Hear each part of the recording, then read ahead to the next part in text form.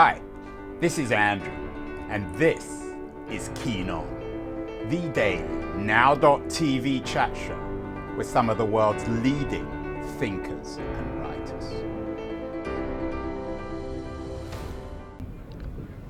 Welcome back to Keen On. We're on location this week in Munich in Germany at the DLD conference, the European conference that makes sense of tech, and one of the Europeans who I most trust on technology is my old friend John Thornhill. He is the co-founder of Sifted, as well as the former tech editor at the Financial Times and now a columnist there. His stuff on AI and innovation is always stimulating and well thought out. John, you spoke on this relationship between innovation and AI.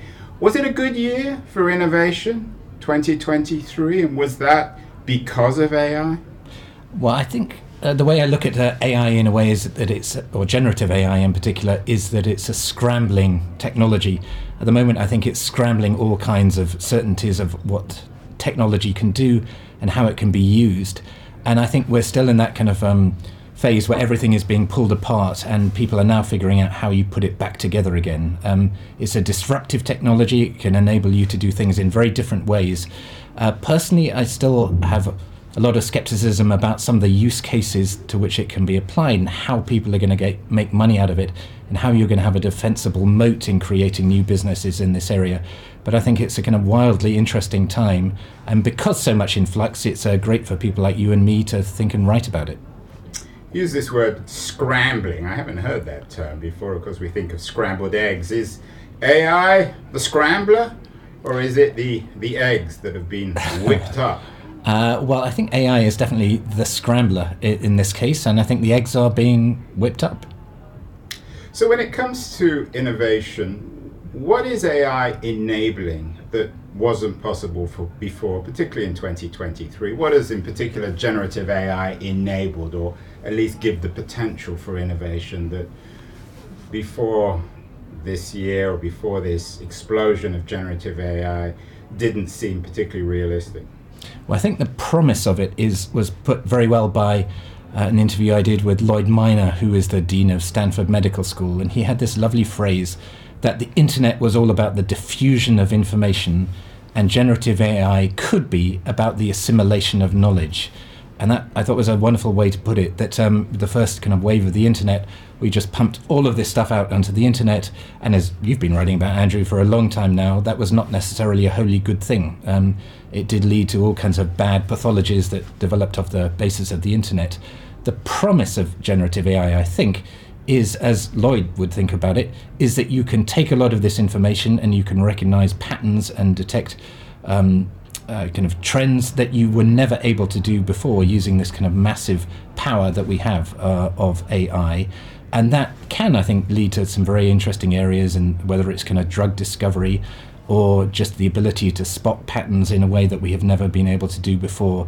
The obvious example of this, not generative AI necessarily, is a kind of DeepMind and what they have done with AlphaFold and so on. So I think there is a possibility for a kind of new era of scientific discovery and using digital technology in a very positive way. However, on the other side, the peril of generative AI clearly is that it just amplifies some of those pathologies that you wrote about on the first wave of the internet, that it will lead to kind of mass disinformation. It will lead to the injection of whole new kind of fake material, junk material, which I think you talk to a lot of scholars now who worry about the pollution of the kind of knowledge base of humanity, and whether that will itself lead to the collapse of generative AI models who are fed so much garbage in at the front end that they're going to end up producing garbage at that back end as well. So I think that's why it's such an interesting time at the moment. These issues all have to be worked out. You've touched on the way in which these generative AIs have acquired their intelligence.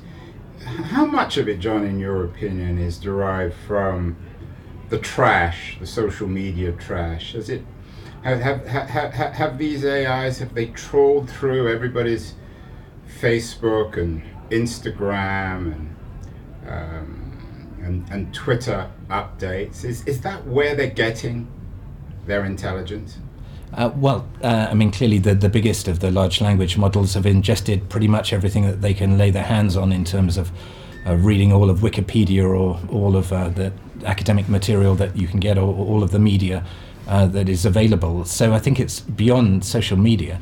And I think what we are now seeing is rather than these kind of massive models being developed, I think where a lot of the innovation and a lot of the interest is going to develop is in the more focused, smaller, cheaper specialist models that are developing. And I think in those models you can control a lot more closely what the data input is. You can kind of filter the data that you put into the front end of these models. And to that extent, I hope you will end up having less of the garbage coming out of the other end of the process because there is more control over how you are using it. And there is more kind of feedback mechanisms as well in that kind of specific domain, because people can check and verify and understand and contextualize the information that is being produced. John, many people are suing these new platforms, particularly OpenAI. Authors, graphic artists, many others who have actually appeared on our show, claiming that they've taken data, material intelligence, words, images without the permission. How serious a threat do you think these legal challenges to generative AI are? Is it conceivable that they could shipwreck the revolution before it begins? Well, conceptually, I mean, I have a lot of sympathy with the content creators. I mean, these models clearly have ingested huge amounts of material and are using it as their training data. So they are very much the derivatives of everything that has been put into the hopper, as it were.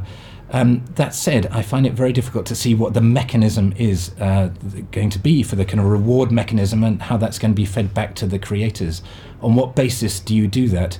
And I think the technology is also evolving so rapidly that it might be possible theoretically to do that today, but what happens when you get kind of ChatGPT or GPT-7 in the future, where these models evolve, and it will be very difficult to trace back any of the kind of inputs into models like that in the same way that you could theoretically, I suppose, do at the moment. So I think this is going to be a really hot issue. I think that there will also be a number of deals that are struck, and we've clearly seen this between OpenAI and Axel Springer. The OpenAI have paid supposedly in the tens of millions of dollars to access Axel Springer's content. And Axel Springer clearly, as well as getting kind of monetary reward from that, are also going to be able to use generative AI on their own data and to create new content of their own. So I think we're going to see a lot of deals like that happening. A lot of content creators are going to partner with some of the AI companies in order to come up with these bespoke deals, as it were. But I find it quite hard at the moment, anyway, to see what the kind of systematic solution is going to be to this. The Axel Springer model, of course, is doing deals with OpenAI. The other model is the New York Times one, who have taken OpenAI to court. You wear two hats as a journalist. You're one of the founders of Sifted, and you're also a long-time writer, journalist, editor at the FT. Which of those stretches do you think is correct? Well, to make absolutely clear, I do not speak for the FT because I don't hold any kind of commercial position that gives me any validity to say this. So, I mean, this is very much a kind of personal view, but I sympathize with both of those arguments in a way. I think when you read the New York Times case, it's really pretty compelling that these systems are able to mimic in a quite uncanny way content that has been produced by the New York Times, and they legitimately have copyright over that material, and they should be rewarded for the use of that material. That said, I think that the OpenAI Axel Springer deal is also really interesting. That is in a way of rewarding content creators, and I think that is going to be built on. I think we're going to see many examples of these kinds of deals happening. Where all this shakes out at the end of the day, I have no idea. But I think these two tensions in the system, as it were, are going to kind of be the ones that are going to pull us in a new direction.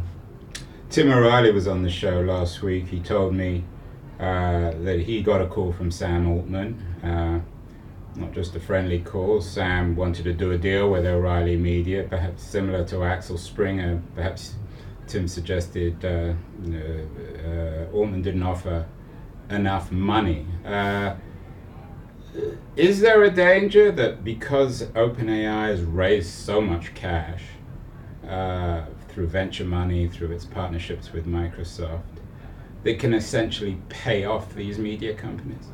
I think that is a very real possibility, isn't it? That Karl Marx said that the capitalists would sell the rope with which to hang themselves. I wonder whether the kind of content creators, in a way, are going to do deals with the AI companies today and get some money out of them, which will be helpful and sustain their businesses for a while. But as I say, in the future models are going to be a lot less reliant on this original content. And so I think that the debate might well evolve and move off in a whole new direction, which weakens the content creator's ability to extract any money.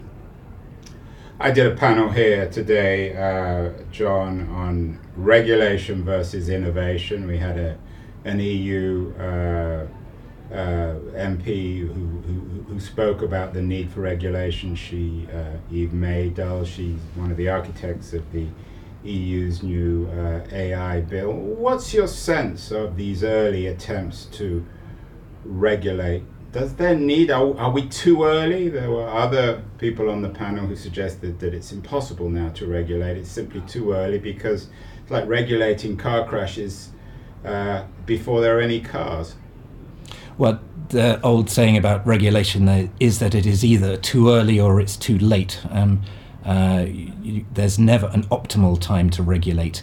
I think the good aspects of the EU AI Act are that it is forcing people to think about what are the threats of this technology, what are the dangers, how can we mitigate those risks.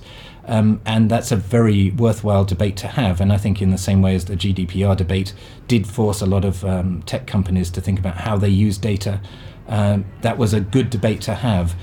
You can quibble about what the outcome was necessarily and whether it succeeded according to its original aims. But I think it did force a very healthy debate and focused attention on what we use with data. And in a similar way, I think the EU AI Act will force a debate. It's a real piece of legislation that's going to get enacted, and it will have real world consequences. That said, I talked to a lot of startups in Europe who are very concerned that it will hobble the EU or Europeans' companies' ability to compete in this world. It is evolving incredibly fast. A lot of the definitions are very loose. So there's, I think, rightly, to my mind, a focus on kind of use of biometric data and the ability of generative AI systems to use those. That absolutely makes sense. I think when it comes to facial recognition technology, I think it's there should be restrictions on how companies and the police use facial recognition technology and AI-enabled technology in that area. That said, if that catches medical research companies that are also using biometric data for their purposes, that would be a bad thing. So I think the intent is fine, but we've got to be very careful about what the consequences are.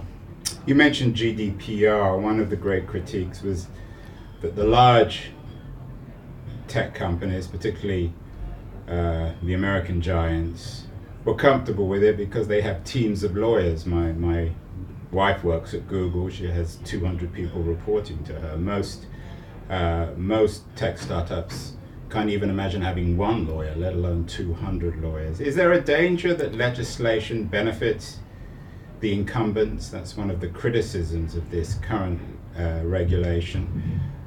One of the other panelists on the panel I did today was from Google, who seems much more comfortable with the idea of major AI regulation than some of the startup entrepreneurs.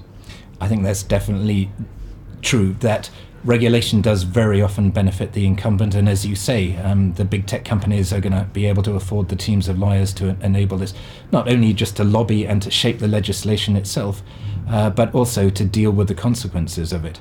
And for a lot of AI startups and investors in those startups, I think this is an issue. Does it mean, as one VC investor said to me quite bluntly, that the startups that they invest in will have to spend more on lawyers and less on software developers? That clearly affects the business model that they produce. That said, I think that there is a real benefit into having clear rules of the game. At the moment, a lot of people are building and delivering AI systems in a void. If there is clarity that is not too punitive on the ability to innovate, I think that would be a benefit, and that's certainly the architects of the EU AI Act. They make that argument, I think, quite strongly, that clarity is also very helpful for startups as well. If you know that these are the rules that you have to abide by, then you know that this is how you have to adapt in this world. And in the US, maybe that is more of a concern, that you really have no idea what the regulation is that is going to come down the track, if any, and whether there is a division between what the states are doing and what the federal government is doing as well. So I think there's something to that argument that at least people know the regulation that they have to deal with, but I do fear that it could impinge on the ability of a lot of startups to develop and to scale. John, you're pretty hard-headed in looking at this stuff. You've written a number of interesting pieces this year, trying to distinguish the signal and the noise, trying to figure out what's really happening. We've had Gary Marcus on the show several times. He's speaking at DLD tomorrow, who's quite skeptical of some of the claims, the promises of the current AI, and certainly very skeptical of the idea of AGI. What's your sense of the reality of the technology in 2023 or early 2024? Is it still in the relatively early beginnings? Well, we did a podcast series at the FTU called Tectonic on artificial general intelligence and whether it was real. Was it something that we needed to worry about today? What was fascinating was that the spectrum of opinion is extraordinary in this area, and the divisions are incredibly strong.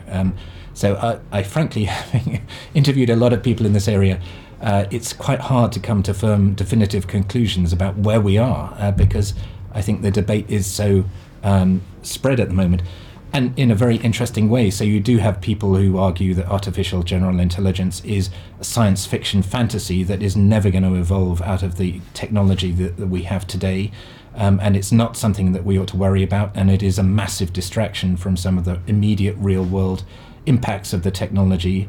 Others think that we are on the cusp of delivering AGI, and this might be possible certainly within 5 to 10 years. It's something we absolutely have to think about now.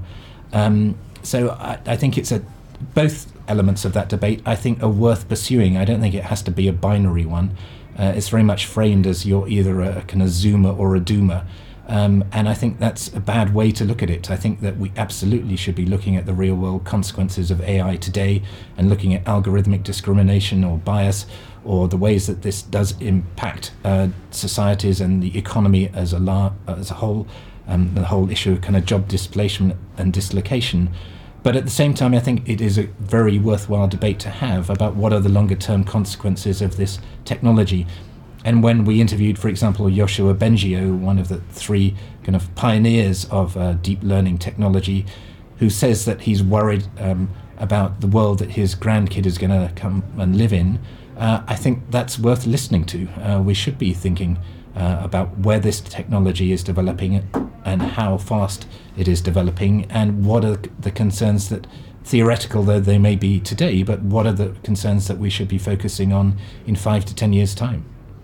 John, I know you also carefully followed the drama of the corporate drama of OpenAI, Sam Altman losing his job, getting his job back, the debate about effective altruism. Was that a storm in a teacup, or was it more symbolic or symptomatic of debates about both the morality of AI and how corporate governance should exist in these new super companies that are going to shape and reshape our economy? I think it's a huge story because what we are concerned about is the governance of this technology. How are we going to develop the technology? And at the moment, as we've just been talking about, the regulators, I think, are playing a catch-up game in this sphere. Governments do not understand where we are going and how it is being applied, and lagging well behind the kind of cutting edge of this technology. So we are massively dependent on the technology companies themselves dictating what are the terms of trade, as it were, for how we are going to use AI. And so how these companies themselves are managed, I think, is of enormous importance. And what was unnerving about the whole OpenAI saga was that governance procedure clearly didn't work. That we had at the beginning of, or the end of 1 week, we had the board of OpenAI saying that they thought that the chief executive was untrustworthy. And then within a week, they deemed him trustworthy enough to be given his job back. So I think there are still a lot of unknown elements of that story. We don't know what all the details were. They're still emerging. But I think the governance of the AI companies is going to be of critical importance. And that was not a great example of kind of how the tech companies can reassure us that they really know what they're doing. They are in charge of this technology, and they are taking all of the societal considerations into account. OpenAI overall, I guess, in 2023 had a pretty good year. AI, of course, had a great year. Effective altruism had a dreadful year. You had, of course, the spectacle of Sam Bankman-Fried, and then you had, it seems at least, the defeat of the effective altruists at OpenAI. What do you make of effective altruism? Is it just more smoke and mirrors by greedy entrepreneurs who want to have their cake and eat it? I think there's something to the original idea of effective altruism. I mean, I think we should be thinking about what kind of planet we bequeath to our successors, and that's particularly the case, obviously, when it comes to kind of climate change. Should we be doing more today to help mitigate the risks of climate change? And clearly the answer to that is yes. So I think that we should absolutely think about future generations as well as the people who live on the planet at the moment. However, I think the way that debate developed was to become incredibly abstract. And as you say, it did become very much mixed up with the kind of tech community who believed that they were the people who understood where the future was going, because they are the ones who are building the future, and therefore they had a kind of privileged position and privileged insight into deciding where this world went. And I think that was very arrogant to assume that they were the only people who should be part of this debate. It has to be a kind of whole of society debate about how we govern this world. And so I think the instinct was very good, but as we saw, the way that it was delivered or developed certainly became corrupted. And 2023 also seems to be the year of unashamed techno-aristocratic libertarianism on the part of people like Mark Andreessen, Elon Musk, Peter Thiel, of course, who's always the punch bag for anyone who cares about morality, certainly from the progressive perspective. What do you make of the unabashed aggressiveness of people like Musk and Andreessen, their contempt for the state, for regulation, indeed their contempt for everyone, it seems, outside the tech community? Well, I think that there's... so I think the overwhelming debate is very much one of worry, of pessimism, and we're all, I think one of the striking things about generative AI is how early in the tech cycle we are worrying about the consequences of this, and certainly in a way that we didn't, there's not a kind of comparable worry at such an early stage with social media, I think, or the internet, although people like you have absolutely kind of focused on what those issues should have been, and we should have contemplated them earlier. So I think to some extent the Andreessens and the Musks and the Thiels of this world are very much fighting against the current, as it were, of kind of ambient pessimism, which there is, I think, about technology. So to that extent, I think they can help redress some of the debate, but clearly the extremes to which they have taken it are extreme, and the part of that debate almost becomes kind of parody in terms of only making one argument and ignoring all of the counter arguments that can be made against it. So it is an incredibly partial, limited, partisan debate that they are conducting, but I think it's because they believe that they have to kind of move the dial on the whole debate. Whether they necessarily believe in what they're arguing 100%, I'm not sure. The zeitgeist may have shifted, John, but when you look at the conditions on the ground, more and more inequality. Larger and larger tech companies, I think the 7 biggest American tech companies now make up some absurd proportion of the global economy. More and more technology, the ubiquity of smartphones and other kinds of devices. In that sense, for all the pessimism or suspicion of technology, not much has changed, has it? Well, that's taking me back to what I was talking about with AI being a scrambling technology. I think that's going to be the critical question. As you say, we have the Magnificent Seven, so-called, in stock market terms, who absolutely dominate. I mean, it's hard to think of any companies in history that have been so dominant and powerful. I mean, even going back to the Gilded Age of Standard Oil back in the late 19th century. Sure. So I think that clearly is an enormous concentration of economic power that we ought to worry about. But what I'm intrigued about with AI is whether it will be possible to use this technology to come up with new business models that will disrupt them. I mean, clearly there's a lot of unease within Google itself, as we have seen, about where generative AI is going to take us, whether this does represent a big platform shift that will enable new players to emerge. And I think you're seeing that very much in the debate between kind of closed proprietary models and open source AI models. And ironically, I mean, I think Europe's best chance in this area is to really bet on open source models. And because these are models that can be more focused, can be cheaper and smaller, but they may well be the kind of models that most concern the regulators, because it will also empower bad people to do things on a scale that is very worrying. So there is a real tension, I think, in Europe in how we look at this. Do we want to favor the technology and the kind of open source models that can help create genuine competition, or do we want to kind of put the clamps on them because of the societal and external risks that they might produce? Is there really so much of a binary alternative between open and closed source technologies? After all, Facebook, one of the most proprietary and controversial of tech companies, is championing open source AI technology, not because it's committed to some sort of public ideal, because it sees it as smart strategy to pursue its own economic power. So is open source sometimes a little bit of a red herring, a seduction which in practice can result in big companies becoming ever more powerful? I think you're quite right that it's amazing how principle aligns with commercial interest. And so Meta are definitely kind of championing the kind of open source approach, I think, for that reason. But that said, I think there is something to the kind of open source revolution that some of the most exciting generative AI companies that are developing are using open source models.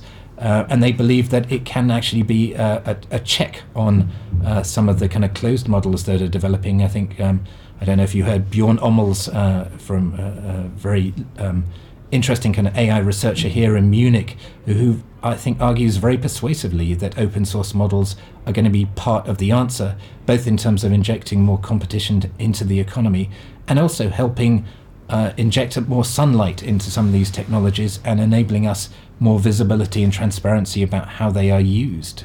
So, it's again one of these massive open debates. I think it's very hard to be definitive at the moment about how this is going to evolve, but it's definitely going to be one of the critical debates we're going to have going forward. Ironically, history seems to be literally repeating itself. Back in the 90s, of course, there was a huge debate between Microsoft and the emerging internet about closed versus open. Now it's OpenAI backed by Microsoft and the open community. That will play itself out over the next few years. Finally, John, what would you like to see happen in 2024 for the benefit both of innovation and the development of technology which benefits all of us and not just a few billionaires in Silicon Valley?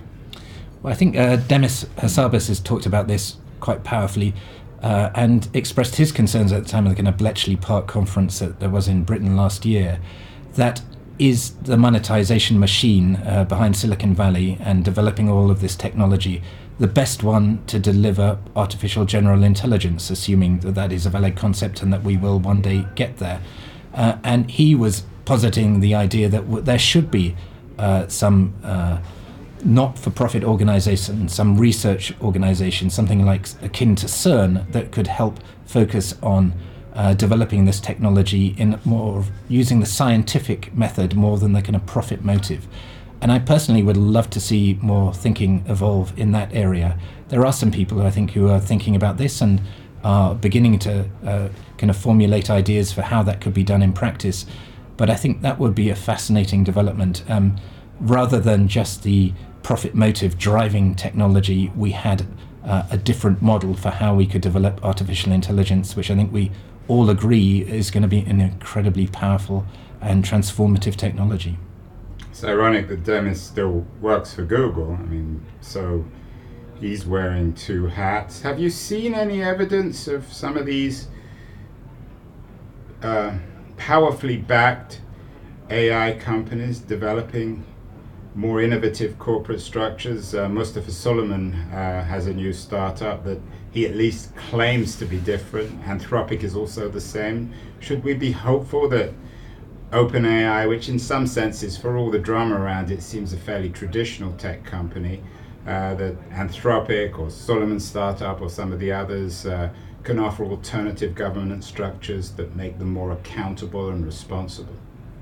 Well, it's a great question. And I mean, DeepMind did start out as a research organization, and I think they quickly realized that if they wanted to stay at the forefront of AI, they did need to partner with someone who could deliver huge amounts of capital, huge amounts of data, huge amounts of compute power. And so that is the kind of tension at the heart of remaining at the leading edge of AI.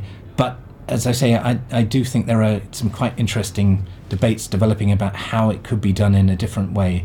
And I wouldn't rule out that there might be some kind of break in this model, that people could come up with alternative mechanisms for developing. I mean, Anthropic that you mentioned, I think, is a very interesting example of this.